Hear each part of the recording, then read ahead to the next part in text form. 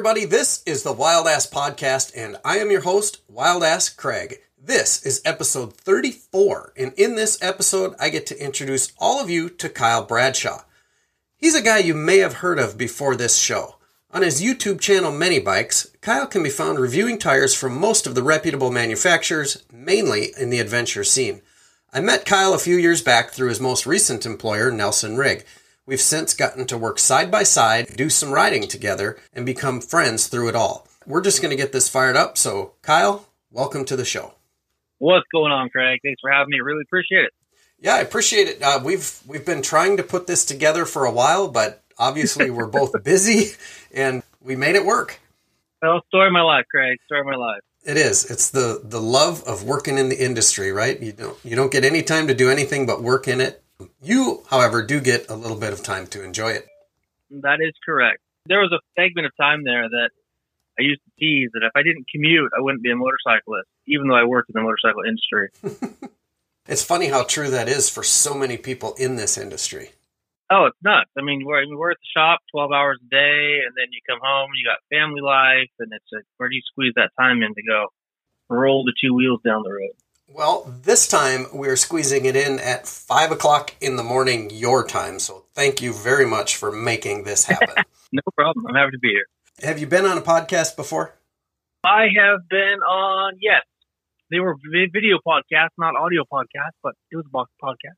Sure.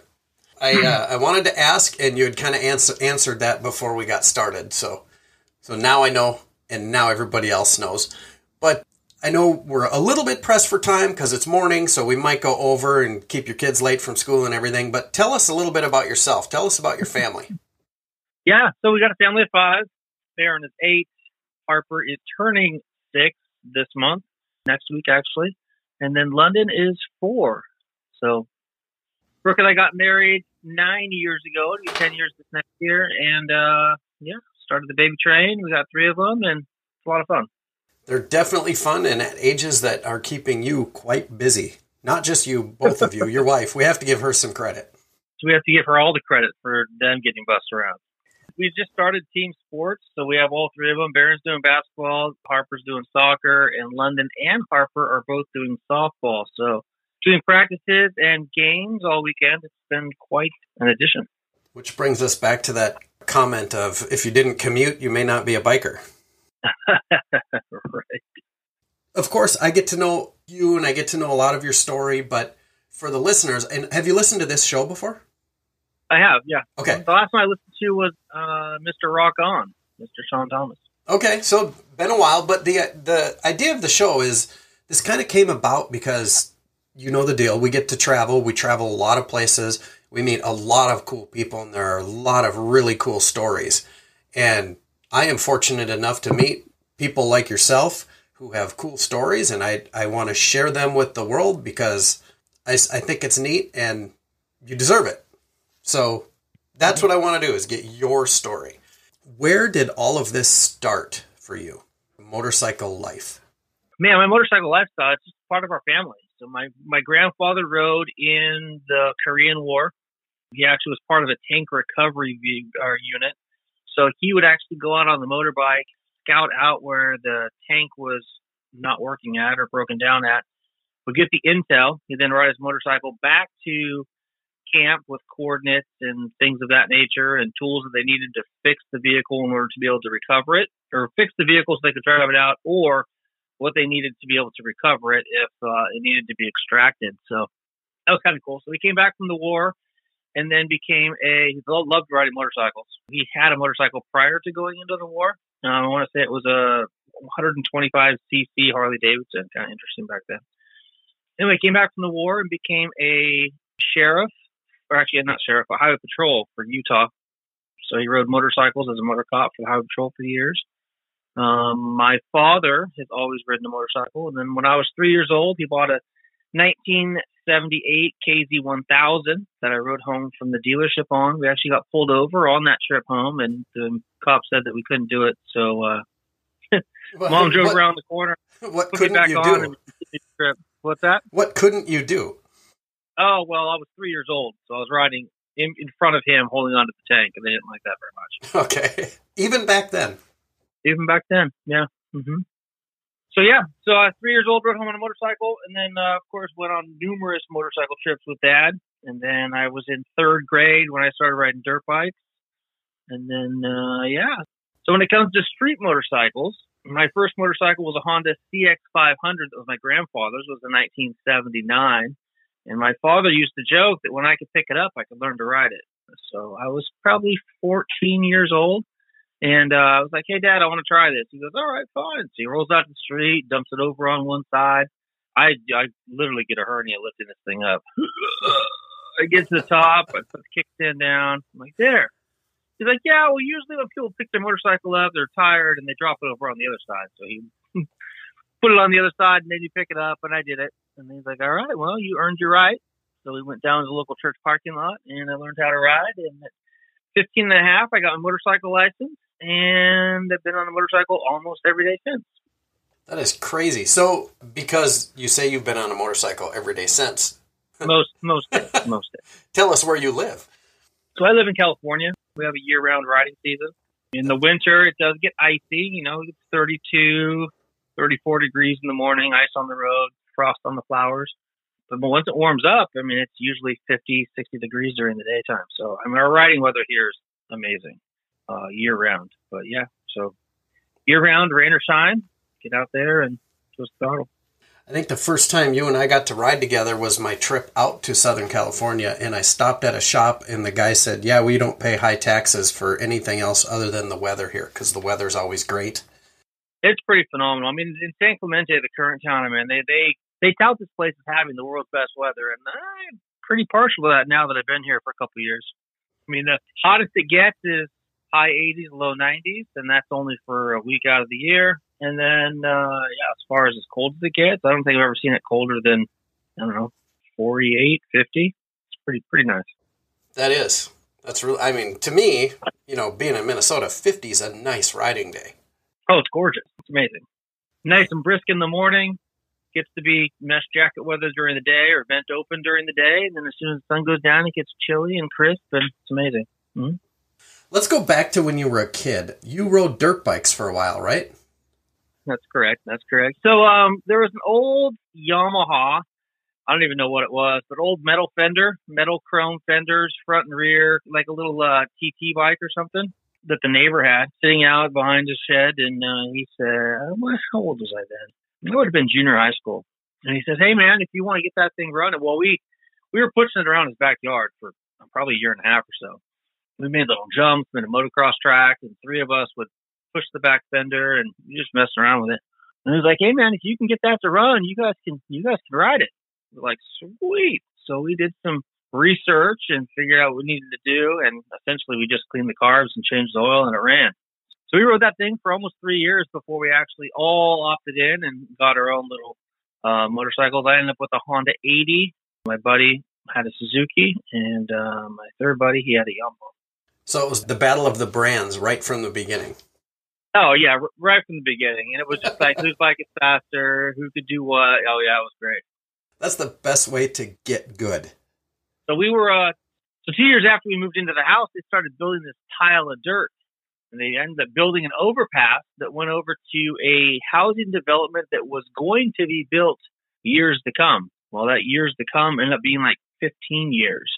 So it was perfect. So we just go out the end of the street, make a left, and then we were up and over the overpass into basically an abandoned field that backed up to marshland.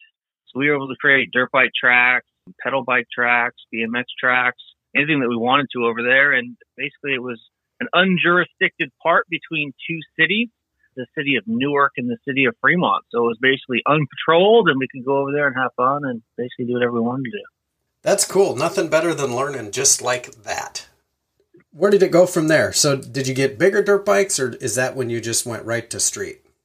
So I rode that 80 for years and years and years. And then I did go straight to street. And while I was riding that CX500, it would have been my junior year of high school. Basically, same thing happened. I had a neighbor that had an old YZ250. When old, it was only 2 years old, but it was just sitting outside his house. 92 YZ250. And we picked that thing up and got it running.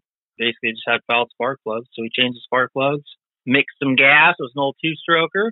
Then we went out to basically where Leslie Salt makes all their salt in the city of Newark. There's a big field back there that we used to go riding. It was a blast. So then so you got to the CX500. Where'd it go from there? Bigger and better on the street, right?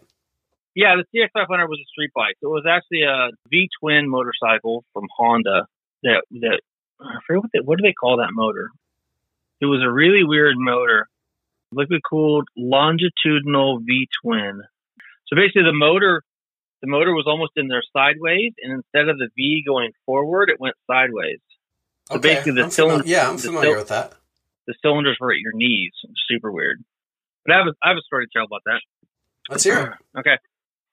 When I started riding a motorcycle, and that's how I learned how to pick it up, when I actually got my motorcycle license, that motorcycle's advanced coil system was burned out. So the bike would rev to somewhere between 2,000 and 4,000 RPMs. And then whenever it would switch over to the advanced coil system, it would basically go into what we feel like now is traction control. The motor would start to stutter, and I'd have to shift the gear in order to get it into that lower RPM. So top speed on that thing was like 58, 60 miles an hour, which made my parents super happy. I couldn't do wheelies, except for really short ones until I hit that power band limitation.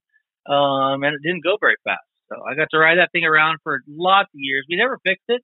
It required a case split in order to do that. And Dad was not going to do that. So I rode that thing for years and years until my father got a new motorcycle. So at the time he had the KZ1000, and then he was also running a Suzuki 1100L. But I want to say I was just out of high school, and he swapped from that Suzuki over to his first Goldwing. And then I took over the Suzuki and rode that for another 4 years. Now that Suzuki GS1100L was interesting. It was one of the first cruiser type motorcycles that looked just like a Harley Davidson. It sounded really good, looked like a Harley, but it was an inline four, which made it just a little bit different than the other V-twins that were out there. Sound different, power different, everything about it would be different. Oh yeah, for sure. Way faster than what you were on, for sure. Yeah, that one topped out at like 125, 130. But it got death speed wobbles there at the top, so we didn't do that very often. But that was my first entry into like the cruiser style motorcycle. Rode that for several years and then picked up a Honda VT1100C, which was a motorcycle that Honda actually got sued over because it sounded too close to a Harley Davidson. Yeah, isn't that crazy? Yep. So that VT1100C went into the shop for a general maintenance and service. When I was there, the Honda truck was unloading a brand new 2003 VTX 1300. And the bike was gorgeous. It was a V-twin, was Harley-esque, and it was pretty inexpensive. But while the Shadow was being serviced, I wanted to take that 1300 for a test drive. So I did, and ended up taking it home. And that's where my life in the motorcycle space began. So up until that point, I had gone to school for business management, and I was on that trajectory path. I was assistant manager at a drugstore. But after I got that BTX 1300, I started accessorizing it and found a small little online shop that actually had a physical presence across the street from that job. And that's where I got my first job in the motorcycle space, and that's why I am where I am today. Do you remember the name of the shop? Is it still around, and what were you doing? Oh, yeah, the shop is called Cruiser Customizing. So we specialized in metric V-twin parts. So the funny story about that is my UPS driver, when I worked at Long's, was like, hey, man, there's a shop across the street that does custom accessories for your bike. I'm like, dude, it's a Honda. Nobody makes custom accessories. He goes, oh, dude, they have exhaust pipes and they have saddlebags. I'm like, dude, this is a Honda. He goes, no, dude, I'm serious. So I went across the street and walked in. There was like 2 computers, 2 dudes in the front room, and 1 guy in the back doing some shipping. And that was it. That was the entire company, 3 people. And they were stoked because they had never seen this brand new motorcycle that was just released like a month prior. They hadn't seen one yet, so they got a chance to be able. I'd park it there when I went to work in the morning, walk back across the street, and they would test fit parts and accessories, and they did a little bit of R&D on it and made some of their own parts. But yeah, it was neat. So Cruiser Customizing was the name of the gig. I got in there at ground level, and we grew that thing huge. 40 employees, $25 million in business. It was a lot of fun. What exactly did you do there? Yeah, so I started out doing customer service. answering all the phone calls, answering all the emails. Within a year, we had 6 different phone reps and people answering emails. And that was back in 2003. So 2005, we'd outgrown that building. We moved into a 12,000 square foot building in Livermore. I had 20 people on my customer service team. And we had more than 200 emails coming in a day, and we were fielding almost 400 phone calls. It was a big deal. So my job as customer service manager or director was to try to minimize the amount of calls that we had coming in. Again, this is an e-commerce company. It was very new. Amazon was just in their early days. Nobody in the space other than, say, Motorcycle Superstore was starting to do anything online. So we really didn't have much competition.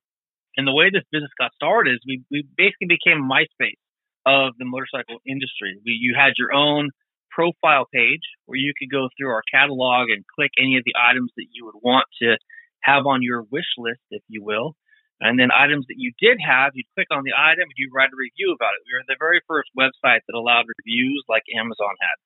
So it was a cool, safe place for people to show off their motorcycles and to add parts and to have a wish list and things of that nature. But anyway, getting back to how I got to where I'm at, I decided back in 2005 that I had to end all of these phone calls and emails coming in. There was just so much action. And the problem was all these parts had like a generic stock image. And we're talking the very early days of online shops for motorcycle parts and accessories. So we had maybe one really crappy image and maybe 3 to 5 bullet points for what this product was about. Everyone was buying their parts at a parts counter still. So they would learn about parts from their parts guy. But online, you see 3 bullet points and some really crappy picture. It was tough to make a buying decision without asking a bunch of questions. So 2005, I grabbed my first video camera and I recorded my very first episode, which was actually for the battery tender. That's what I did the first one on. And it just became an unreal snowball. I put the first product review up onto that product detail page, and it cut the number of questions down like instantaneously. It was phenomenal. We saw a 4% increase in conversion on the product detail page, which was unheard of. And so we started to do more. I ended up surveying the customer service team, finding out what the most common questions or the products that had the most questions. I would then pull that product, record the video, edit it, put it up, and then move on to the next one. And over the course of 3 years, I created over 5,000 product videos. Wow. And this was all for Cruiser Customizing, though. None of this was for yourself. Yeah, that's correct. Yeah. Yep. Mm-hmm. Yep. That is very cool because, like you said, back in 2003, this was all unheard of. So you did 5,000. How many is that a day? Hang on a second. Well, it became this interesting thing, right? Like, so I was doing it to minimize my workload, right? I mean, necessity is the mother of invention, right? So I needed to minimize the workload that I was putting in 14-hour days, and I'm just trying to manage these people. And it was just a mess. So in order to facilitate that, I created this whole video marketing program, and we started doing that. And it was an after-hours thing. It was like the boss was like, "This is a waste of your time. Your job is to get these questions answered and things of that nature." So it was this love-hate relationship with that project to begin with. And while on the big parts, it made sense. On the things that we had lots of questions on that actually made money, it made sense. But I took it a little bit further than that and wanted to give everybody the opportunity to learn from this thing. I mean, something as simple as a cramp buster, right? It just flips over your grip and you rest your palm on it. And the thing costs $7 brand new. But the interesting part about that is, we're not making a ton of money on it. But when people see it in action, they purchased it. So the first time we actually did a video marketing campaign, it would have been in 2006. We bought out all of the remaining very first edition first gear mesh jackets. Okay.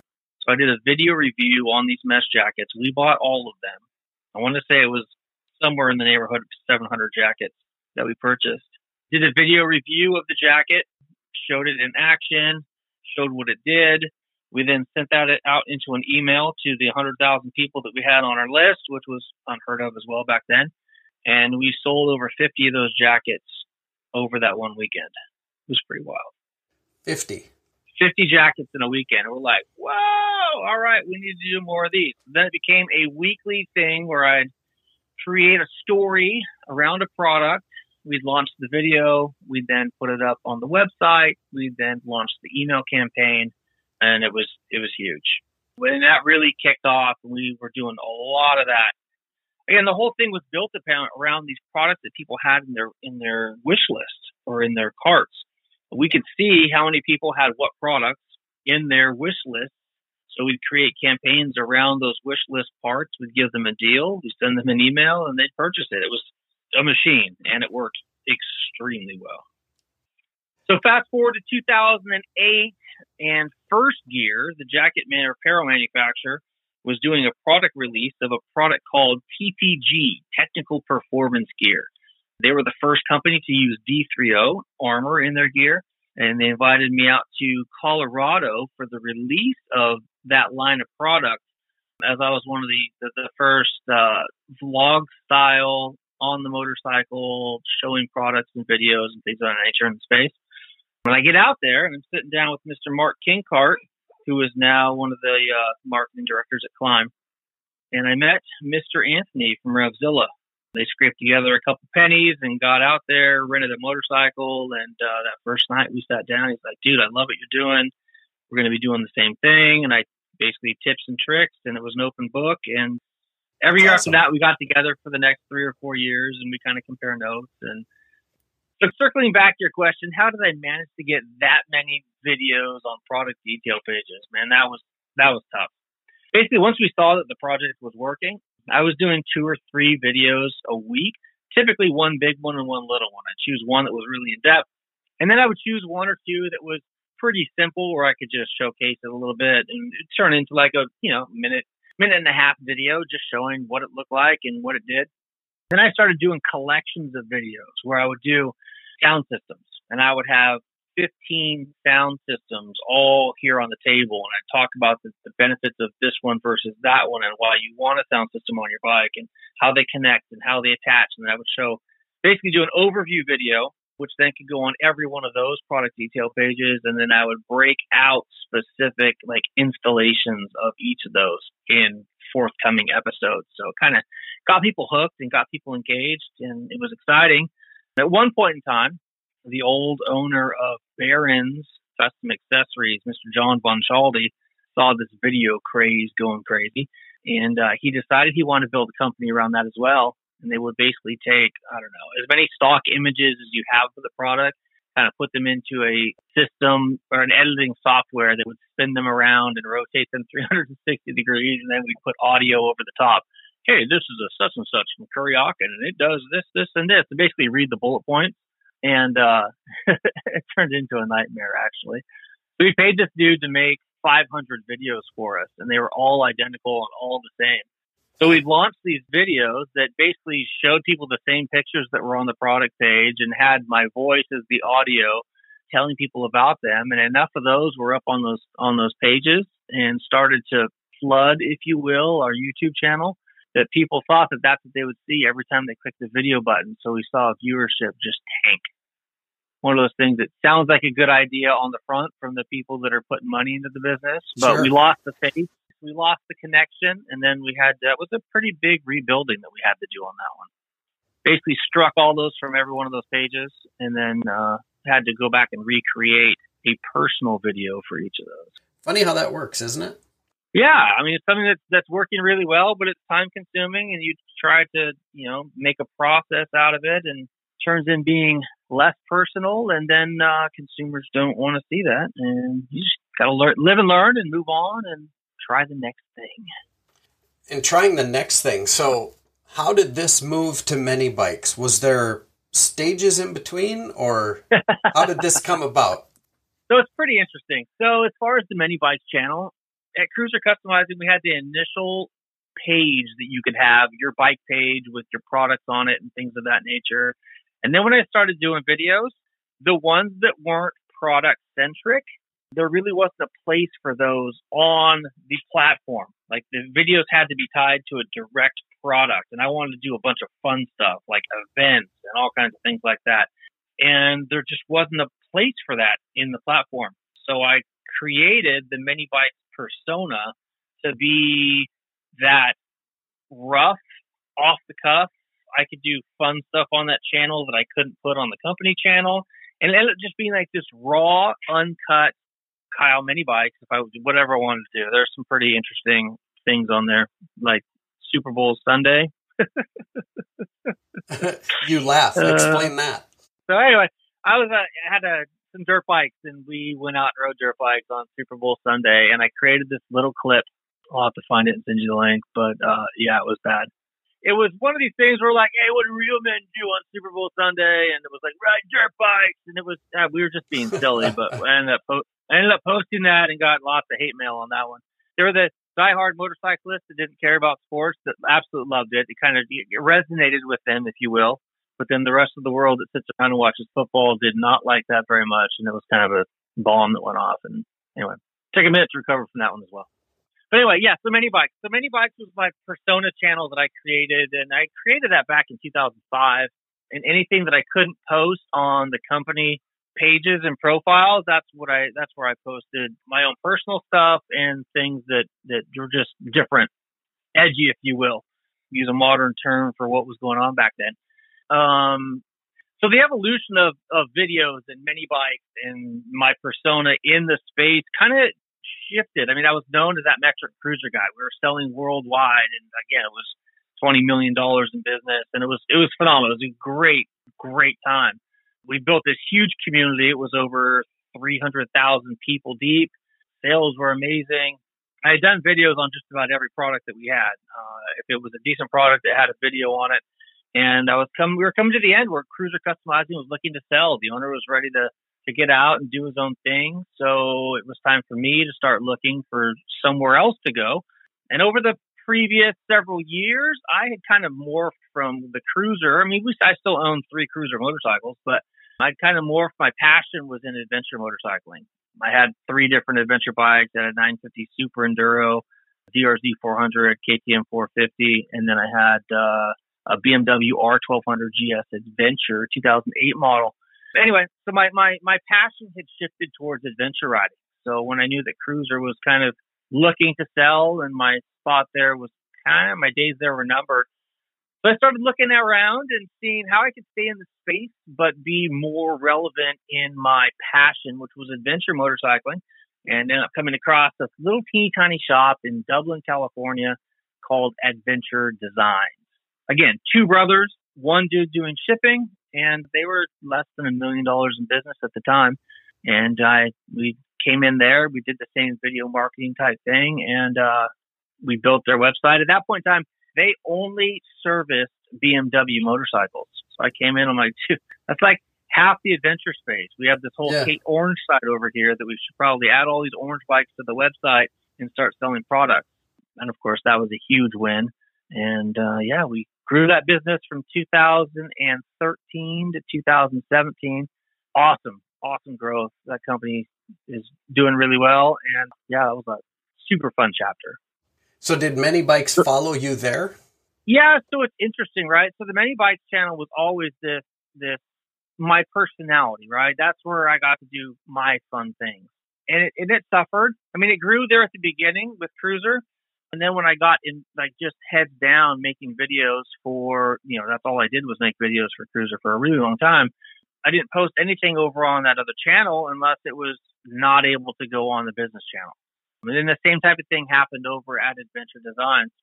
Mini Bikes came with me, and there's several videos of me in the early days of Adventure Designs. Like, we'd go out on rides and things, and I'd post those up. But when I'm heads down making videos for those brands, that's my job. My job is to grow their business, not my own little channel. Sure. So the channel suffers. Like, you'll see these ebbs and flows, right? Where I'm doing a bunch of stuff on my own, and then I get heads down building this other brand, this other business. And then I don't do much over here, but all my effort is focused on growing their channel. I mean, we grew their channel and monetized them within 6 months. It was nuts. It was a lot of fun. Anyway, I did that for several years. But I have all these use cases where we've blown up channel. I mean, Cruiser Customizing channel was huge. The Adventure Designs channel became huge. Just being able to work with these businesses, use video marketing, and be able to get them to that next level was It was fun, super fun. I really enjoy doing it. So yeah, I mean, mini bikes is me. I mean, that's it. It's my own personal thing. It's what I do on the side, and yeah. So it's not really associated with these businesses, but these businesses benefit from it because people that follow me there, of course, when I go to a new company or a new business, they want to support me as well. So they come along for the ride, and it's been really awesome. But yeah, so I worked with Adventure Designs from 2013 to 2017. And then when we got pregnant with our second child, we decided that we wanted to be closer to family. So I started looking for employment down in Southern California. And where did that bring you? So it just happened to be 4th of July weekend, and we were passing by Chaparral Motorsports. And I'm like, you know what, babe? That would be a really cool place to work for. They're one of the biggest motorcycle shops in Southern California. They do online stuff. Might be interesting to go in there and have a conversation. So I dialed my Tucker Rocky buddy, who happened to be their sales rep, and was like, hey, man, what can I do to get a conversation with these people? And he's like, you won't even believe it. I'm sitting in Dave's office right now. Hey, Dave, do you want to meet up with Kyle? He's like, yeah, have him swing by on Monday. I'm like, dude, Monday's 4th of July. You're going to be there working? He's like, we're always here working. I'm like, all right, cool. So on the way back from Arizona, 4th of July, I swung by Chaparral Motorsports, had a conversation, and it was a long conversation, probably close to 3 hours. And I mean, it wasn't a job interview. It was just I wanted to talk shop, talk business, talk industry happenings, what's going on. It ended up being a really good conversation, talking about websites and e-commerce and all kinds of fun stuff. And drove home and had a job offer on the table the next day. And that there is how I came to Southern California. Nice. Success story, all from a visit. Oh, it's pretty rad. I mean, we've had several of those now over the course of my tenure in the space. That's pretty fun. Fast forward 2 months later, and I'm down here living in Southern California, working for Chaparral Motorsports, and the goal was to grow their tire business. I mean, they already had a guy doing their videos for their channel. His name was Matt. He did an awesome job, but he lasted a couple months before he took a job with the tire company up north. It's kind of funny. He moved up north. I moved down south. We kind of switched roles. And then we began growing the Chaparral Motorsports channel, which we blew that thing up. It was super fun. That's cool. So you were doing tires for them? Yeah, just growing their tire business. They do so much volume in tires. It's mind-boggling. Warehouse fulls of tires. It's incredible. That's a huge, huge piece of their business. And I did that for a while. I started growing the tire business, making videos on tires, things of that nature. And then it kind of morphed into what I've been doing for the last 20 years, is just teaching people about products, giving them an idea of how the product works, why they'd want to buy it, put it on the product detail page, send an email out, and presto, sales come. Crazy. How long were you with Chaparral? I was with Chaparral Motorsports until COVID hit. COVID hit, knee-jerk reactions, everyone freaked out, and I mean, Chaparral Motorsports laid off about 150 of us employees. Boy, if they could look back on that now, huh? No, I mean, it's pretty incredible. I mean, they laid us off, and they ran a skeleton crew, and I mean, good for them. I mean, they were just, COVID times, right? I mean, they were an essential business. They were able to stay open. They had to limit the number of people in the store. So they basically had a line outside of the store that was hours long in order to get up to the door. They'd ask you what you wanted. They'd have somebody at the door walk you to that product or to the parts counter, pick up that product, and then you'd buy it, and then you'd walk out of the store again. It was unbelievable, that process. But the process worked, and they made money, and people got served. And, yeah, COVID's crazy. That was. But during my tenure there, I actually worked with a guy named Suburban Delinquent. He was a street bike moto vlogger from the Southern California area. And he wanted to get into dirt biking. So he contacted me. He's like, hey, man, I want to get a dirt bike. I want to learn how to ride on the track, and I want to learn how to do all these things. I'm like, sweet, we could totally do a story around this. So we did. So we got him a WR250. We wrapped it. We took him to the track. One of my good friends, Travis Snyder, was a great racer and track rider, and he taught him everything that he knew. And then Suburban Delinquent joined his first, or attempted his very first race ever, which was the Lake Elsinore Grand Prix. I actually rode in that with him that first year. Super fun. Anyway, did a lot of fun stuff. But it was when I was working with Suburban Delinquent where he basically was like, dude, Kyle, why you built all these businesses, you've helped all these people get to where they are, and your channel always suffer. He goes, why don't you do some more stuff on there? I was like, yeah, you know what? You're right. So I started doing a little bit more here and there, little product reviews of the things that I use on a daily basis. So just talking about the things that and that goes back to this whole thing. Like my vision in the space, my personal passion is helping other people have the best ride possible. And maybe if that's your title of the podcast. I mean, my vision out there is teaching you about things so that you can have the best ride possible. I mean, I learned from trial and error, stuffing newspapers down the front of my jacket so the wind wouldn't get through me and make me cold.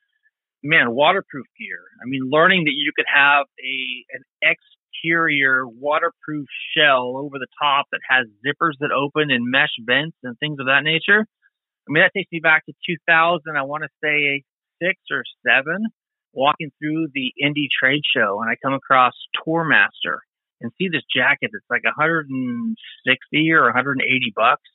It had 3 different liners in it. It was waterproof. It was insulated. It had vents in it. And prior to that, I mean, I was riding around in a leather cruiser jacket, and I didn't know that these technical things existed out there. So I made movies on that and showed people how they could be inexpensively covered and comfortable. And just teaching people. I mean, when you're new to the space, you just don't know. You don't know what's out there. You don't know what's good, what's bad, what works, what doesn't work. And having been there and learned from trial and error, my life goal is to teach people so they don't have to go through those hardships, if you will. And that is why you have, 18,000 followers or subscribers on your YouTube channel? Yeah, we're getting close to 18. I want to say it's like 17.7 at the moment. Mm-hmm. That's cool. And that's why. And the whole thing is just teaching people that to have a good time. You mentioned in the beginning that a lot of people know me from the tire reviews, and that's one thing that, man, at working at a shop and being in the adventure space, that's probably the number one question that I get on, like, hey, which tire should I get?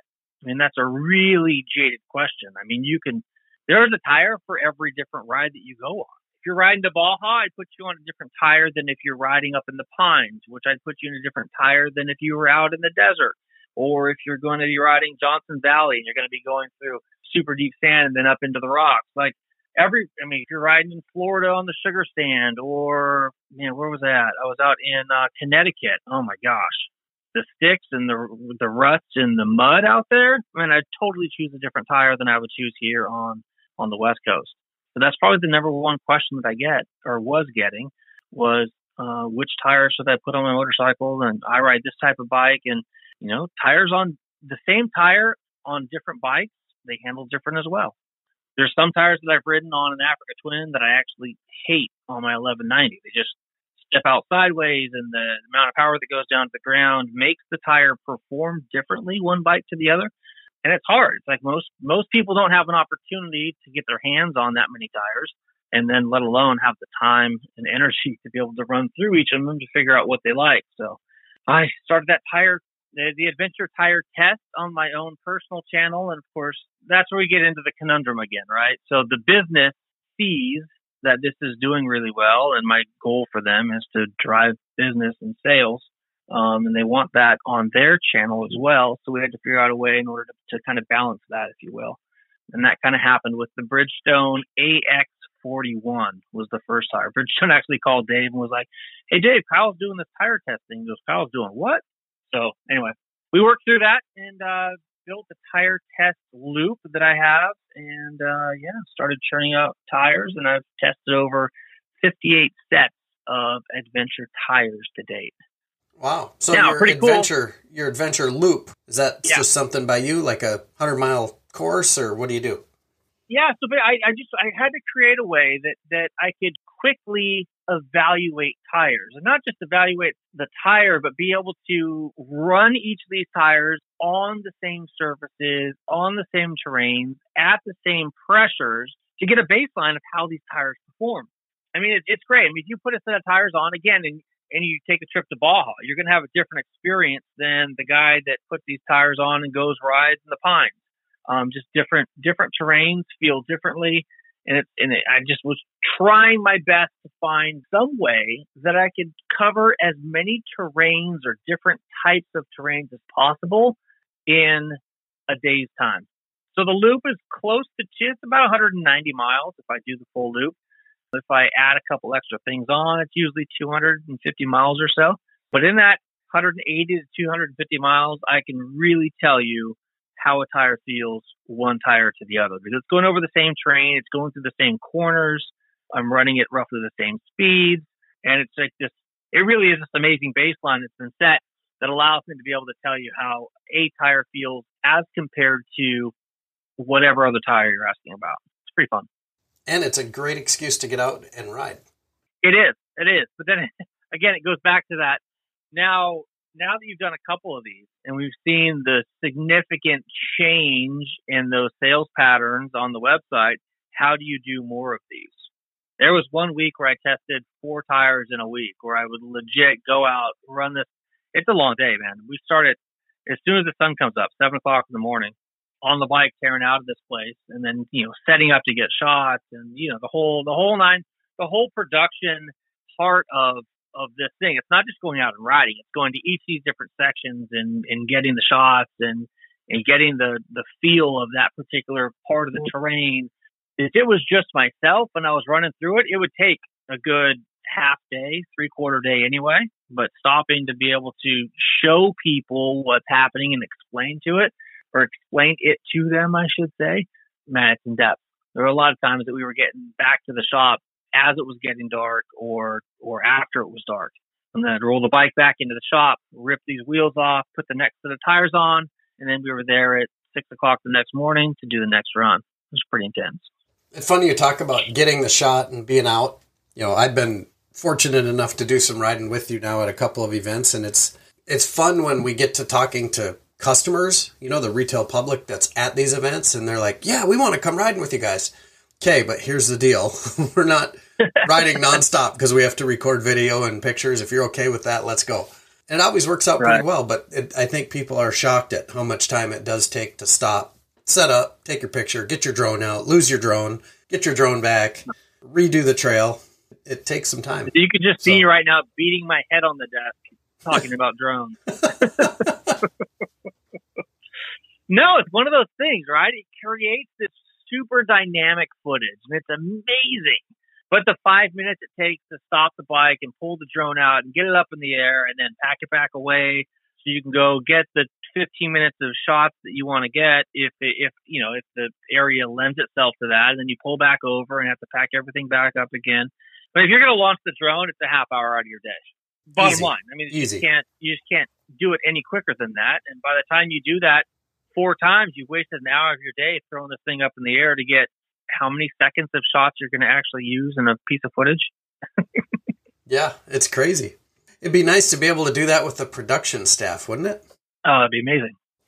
just have them sitting at each of the spots you want them to be. Yeah. And then, hey, Johnny, you're in charge of the drone. We're going to go here next. That would be rad.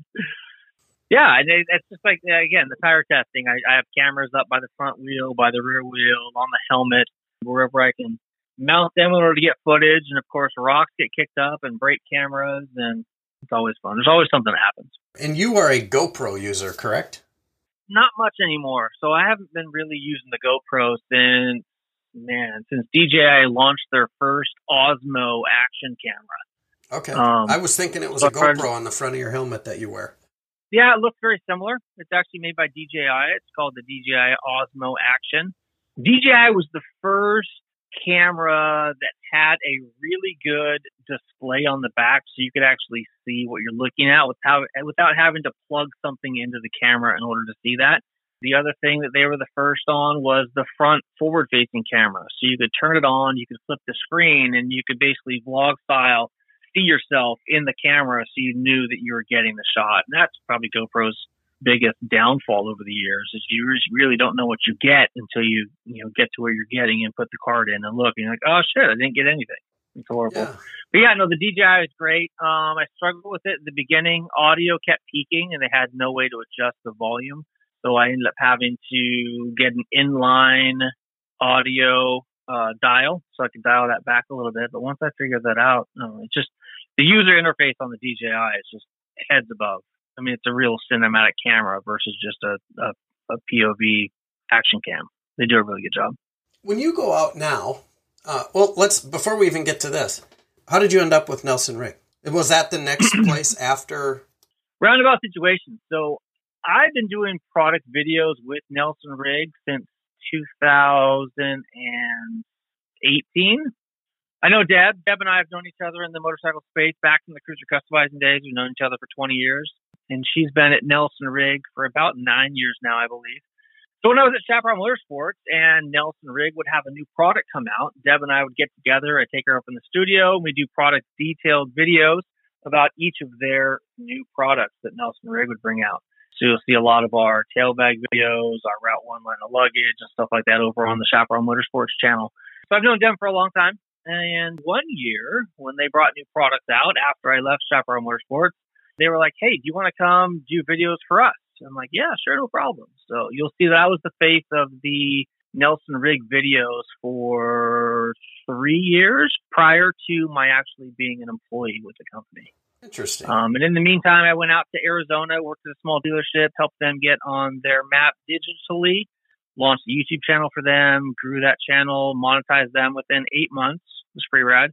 So it's fun. It's fun to watch these little businesses show growth and it'd be great. But yeah, as far as Nelson Rig goes, it would have been 2 years ago almost that we started the conversation about me coming on full time. And we made it happen. And it was AIM Expo 2 years ago that was my first business venture with Nelson Rig. It's been an awesome opportunity. It's definitely been fun getting to know you for the last couple of years, for sure. Did we first meet at Adventure Fest, California? Daytona Bike Week? No, I think we met the first Daytona Bike Week. Yeah, which was right before Adventure Fest. Correct. Yeah.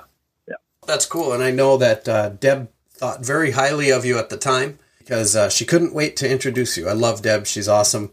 Oh, at the time? You're saying she does? Yeah. So she was pretty excited to introduce you. No, Deb's awesome. Like I said, we've been friends in the industry for 20 years, and it's always great to see her at events. And she just has this awesome, bubbly personality with the most positivity of anyone I've ever met.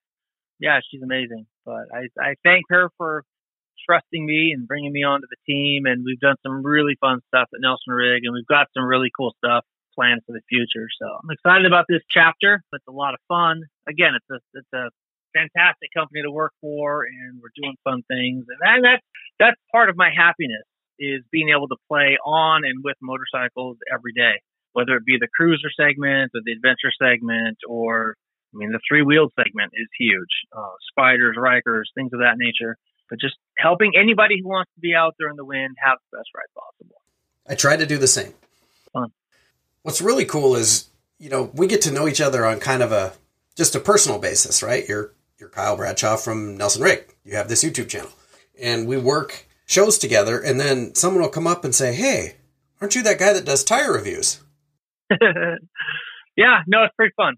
My biggest conundrum with that is I'm a Nelson Rig employee at those events, and my job is to be teaching people about Nelson Rig products. So it really is, it's a tough, I need to answer their questions, but I need to be polite about it at the same time. Like, hey, look, this is my job. If you want to chat with me later, let's sit around dinner or let's get together here. And, I'll give them the quick answer, but I can't spend 20 minutes talking about their bike and their next trip and what they're doing. So I usually, respectfully ask them to respect my current business and come back and see me later. But, it's a lot of fun. It's a lot of fun. That's just part of just being out there for so long.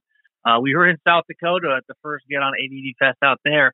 And somebody was like, oh my gosh, didn't you used to do cruiser videos for cruiser customizing? I'm like, yes, sir. That was 20 years ago. Pretty crazy.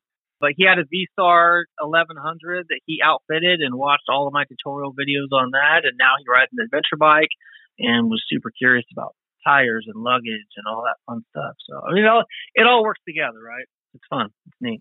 So an interesting, funny story about that. Just this last Sunday, we were driving the girls to their softball game, and we passed this pickup truck near the park that had an 1190 in the bed. So I dropped the girls off, and I'm like, hey, babe, I'm going to go talk to this guy real quick. And she goes, why are you just going to stop and talk to some random guy? I'm like, well, he's got an 1190 in the bed of his truck and a Harley Davidson in the garage. I just want to go say hello. She's like, whatever. So anyway, we dropped the kids off, and I go over, and I do in his garage, and I step out. I'm like, hey, I'm Kyle Bradshaw. He goes, hey. He's like, look at me like, who in the F is this guy? And I'm like, hey, just want to pop in. I got an 1190 as well. And we just started talking bikes. We was there for 20 minutes, talking motorcycles. Come to find out he wants to sell it. And I'm like, all right, cool. I have two people that might be interested. And I said, hey, if you ever need tires, I sell Motos. I sell Mitos. If you ever need any luggage, I sell Nelson Rig. But anyway, just stop by and say hello. And I left. He's like, oh, here's my number. So why don't you ping me? I might need tires here in the near future. I'm like, okay, cool. So Monday morning, I ping him. I'm like, hey, man, this is Kyle. Stop by and talk to you. He goes, you don't by chance do tire videos, do you? I was like, well, yeah, I do. He goes, you look pretty familiar. I just couldn't place it, though. It's kind of funny. That is funny. I remember you shared that with me via text, and I was like, that's pretty cool. You're famous, and you're my friend. Some random dude with his garage open that has a motorcycle that I have is stop and talk to him. He's like, you look familiar. It's fun. And then, even fully geared on a bike that's not even yours, not even the right color, in the middle of a forest, 1,500 miles from home, we're riding through the woods, through the Black Hills, and someone yells, hey, it's Kyle Bradshaw. It's like you have a cheering section in the forest. That blew my mind. So it's kind of funny. So yeah, so we're riding past this group of people. It's like, I passed him. Like he was probably 15 feet back behind me as I hear, Kyle Bradshaw. I'm like, no effing way. Again, I'm on a Yamaha Tenere 700, a bike that's not even mine, in the middle of some forest, 1,500 miles from home. So I flip around, and he's like, hey, man, I really appreciate your tire reviews. Because of your reviews, I bought the Dunlop Trail Max Mission, and then I wanted something a little more street-oriented, so I picked up the Pirelli Scorpion Rally STR. He's like, I'm super happy with both those choices, and I would have been able to make those choices if I hadn't watched what you had done, which makes you feel real good. I mean, it sucks. Like, I have put tires on my motorcycle that are not the correct tires for the type of riding that I'm going to go do.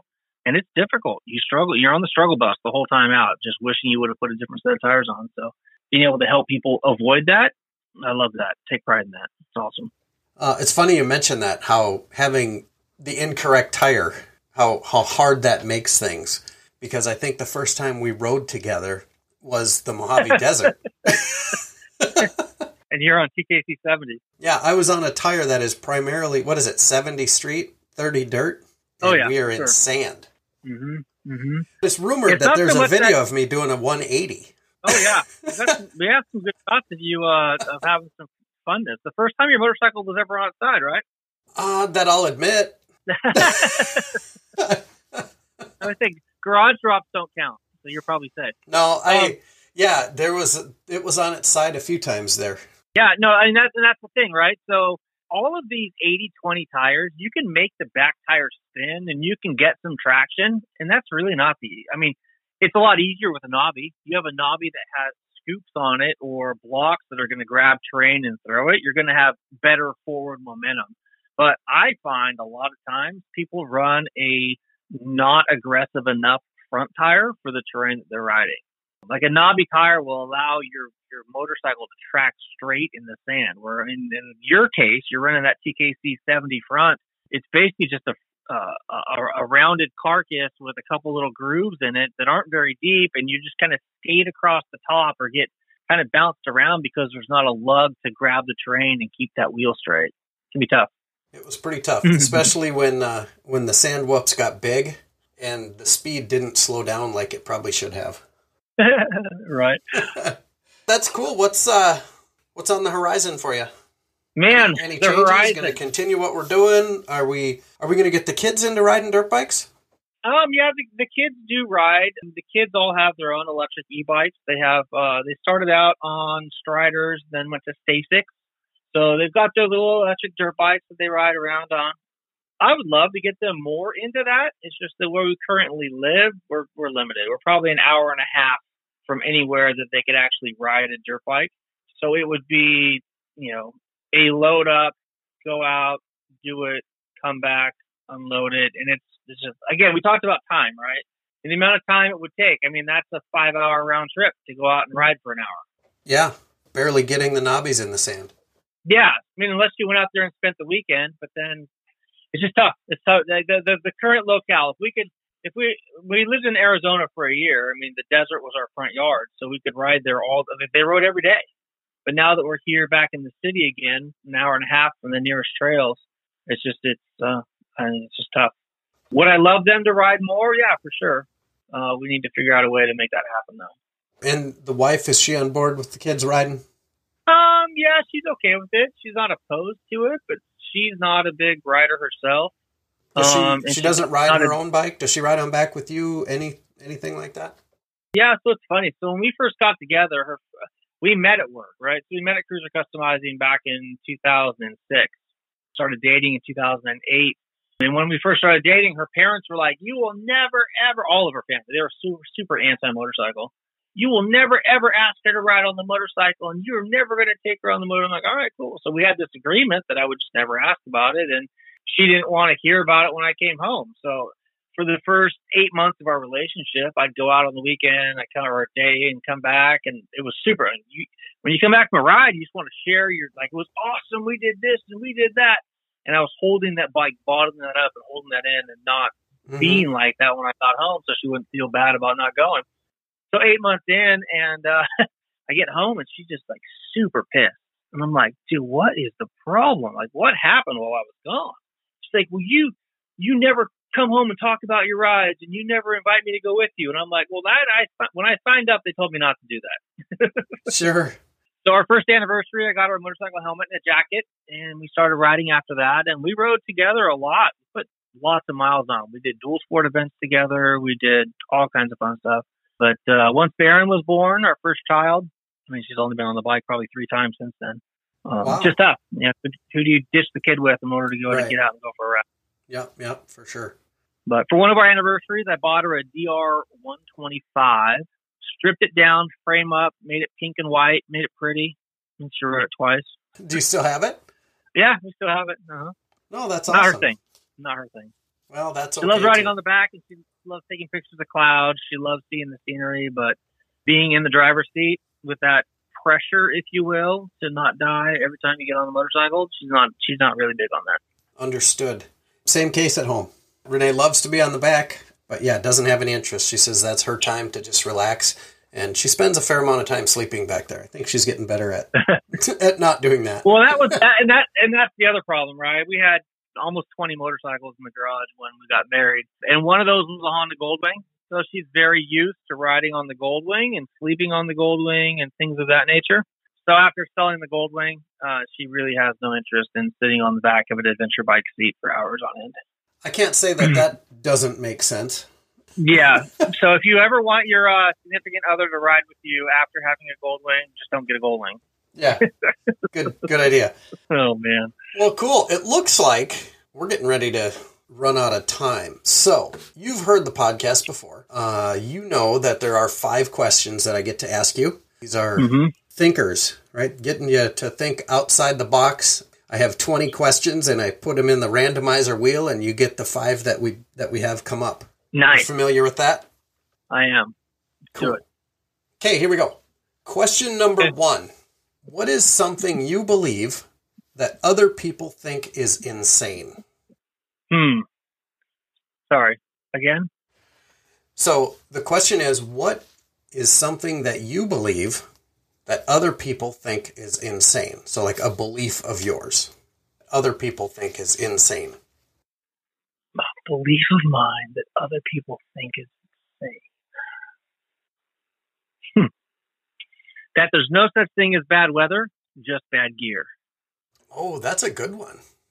And very true. I ride everywhere, right? Like if you're riding in snow and ice, if you have studded tires, you're golden. If you're riding in snow and ice and you have heated gear, I've ridden through the middle of Nevada in Thanksgiving, the break between Thanksgiving and Christmas, minus 17 degrees, rode all day long. Heated gear plugged in. I had heated socks, heated pants, heated jacket. I was on the Goldwing. An amazing time. Only person out there. I would imagine. It was phenomenal. But I was toasty. I was warm. get to where I'm going and pull in and walk into the hotel with the motorcycle helmet. And they're like, what in the F are you doing? How are you not dead? I'm like, there's no such thing as bad weather, just bad gear. That is awesome and very true. I do not believe that is insane at all. That's a good one. But yes, most people probably do. Okay, so question number 2. What is the best or most worthwhile investment you have made? This could be an investment of money, time, energy, resources. And then how did you decide to make that investment? So what is the best or most worthwhile investment you have made? And how did you decide to make that investment? I have to say the time spent. So my investment would be time, and it would be the time spent putting into my kids to help them be the best people they can be. I love it. If you've never had kids, it's a phenomenal. I don't even know how to have goosebumps. Like, it's just helping these little critters become the best people they can be, and then watching them make decisions and do things that make you proud and happy that you helped them get to that space is just, it's remarkable. Absolutely. Okay, question number 3. If you were having a conversation with somebody that has never ridden a motorcycle, how would you describe motorcycling to be? So the question is, how would you describe motorcycling to somebody that has never ridden a motorcycle? I would want initially to say it's like the feeling of flying and being unbound.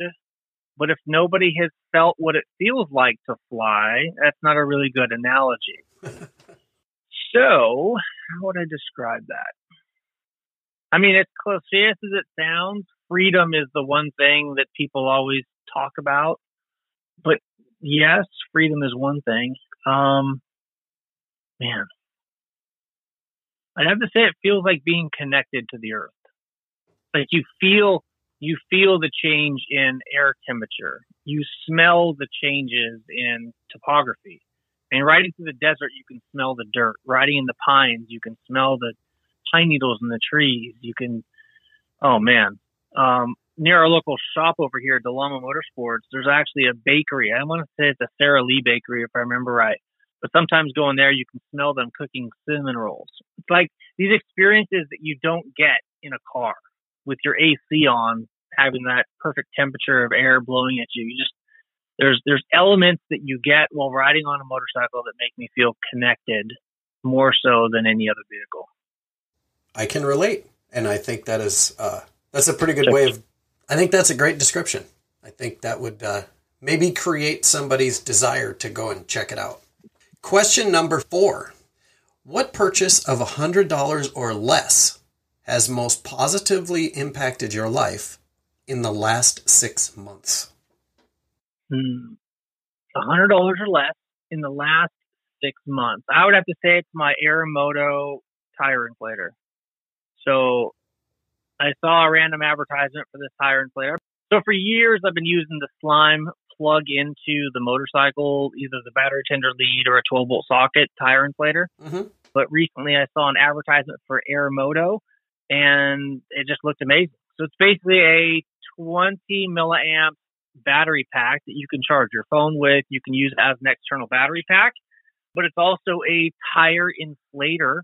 It goes up to 120 PSI. It can do bicycles. You can set it to 6 PSI and do basketballs, which I've used this thing like 30 times in the last month, pumping up balls for the kids. I walked out one morning, my wife's tire was flat, so I removed the screw, plugged it, and aired it up with this thing, and everyone's lives were back on track. So yeah, that's like $79, I think, on Amazon. And I've used it, like I said, more than 20 times, and I've used it from pumping up the kids' balls to repairing my wife's tire to seating beads on motorcycle tires that I've changed. So yeah, super awesome. Wow, that's cool.